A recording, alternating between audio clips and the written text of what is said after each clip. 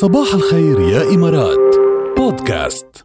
مش معقول قلبنا شو كبير. لا لا لا لا لا، أكبر من هيك ما بيصير. بيكبر فيكم عن جد هيك، بمشاركاتكم وبأسمساتكم. وعن مين عم نحكي؟ عن مين عم نحكي؟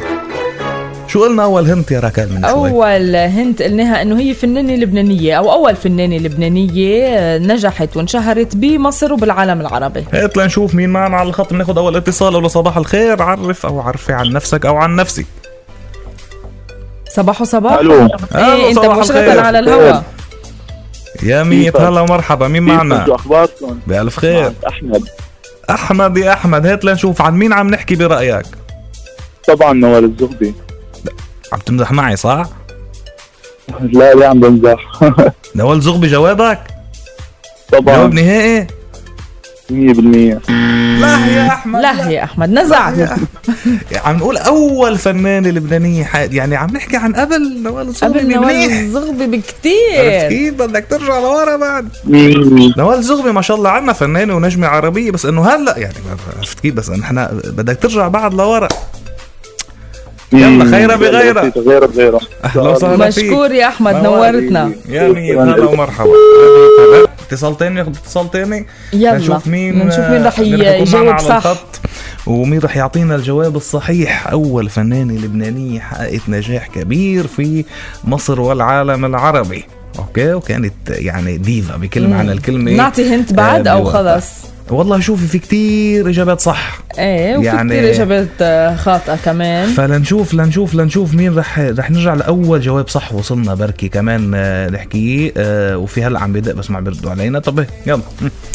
يعني هو شوفي، النجمات اللبنانيات اللي حققوا نجاح عربي ومصري كتار، بس أولهم معروف جدا، ما بيتخلف عليها اثنين بعتقد. يلا رقم بيخلص ب54. صباح الخير.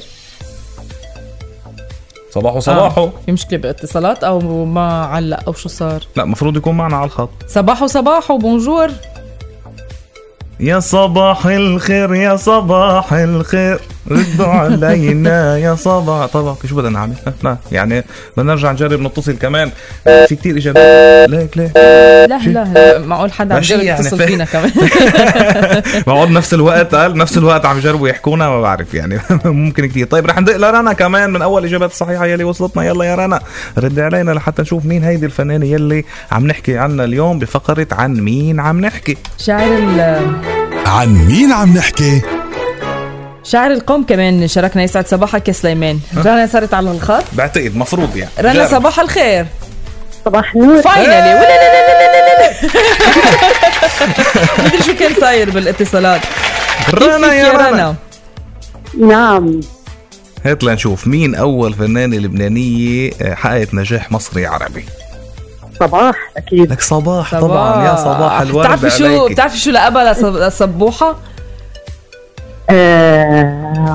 بعرف، استني رحت عم برجع.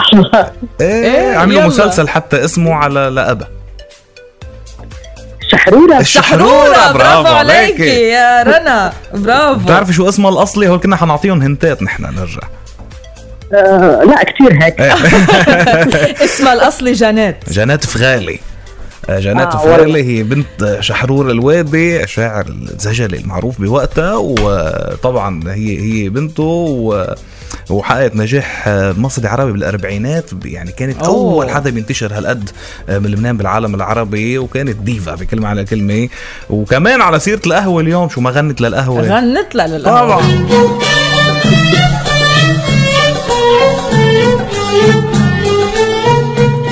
وينك يا جار شرفنا عالصبحي، القهوة عالنار عم ساويها بإيدي. وينك يا جار شرفنا عالصبحي، القهوة عالنار عم بتساويها. نورتينا كتير يا رنا. أهلا وسهلا فيكي. أهلا فيكم. يا ميت، إلى اللقاء. يا ميت، هلا ومرحبا. سليمان صح، بنت خيو لشحرور الوادي. يا عم شحرور الوادي مش أبوها. مظبوط 100%. كنت جاي أصلح. برافو عليك يا سليمان. متابعنا شعرنا كبير. ما بيحلى الصباح إلا مع ركال وجاد.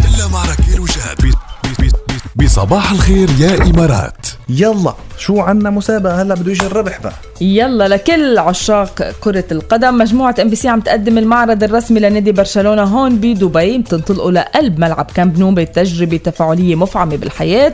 رح تشوفوا الجوائز، تتعلموا التكتيكات، تسافروا عبر الزمن وتكتشفوا تاريخ النادي. كمان بتنزلوا لأرض ملعب كامب نو، بتختبروا مهاراتكم بركلات الجزاء، الركلات الحرة، تمرير المراوغة والتسجيل كمان.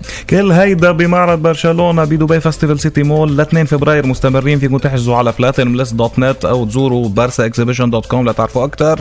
وبتعاون مع مهرجان دبي لتسوق، دبي فاستيفال سيتي مول، والراديو الرسمي اكيد راديو الرابعة. واليوم معنا 4 تذاكر لحضور المعرض الرسمي لتروحوا تزوروا المعرض الرسمي لنادي برشلونة بدبي فاستيفال سيتي مول. 4 تذاكر 4 تيكتس.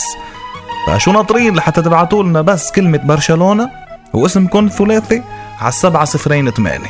وين الجماهير الكتالونية؟ أين أنتم؟ يلا فرصتكم هاي.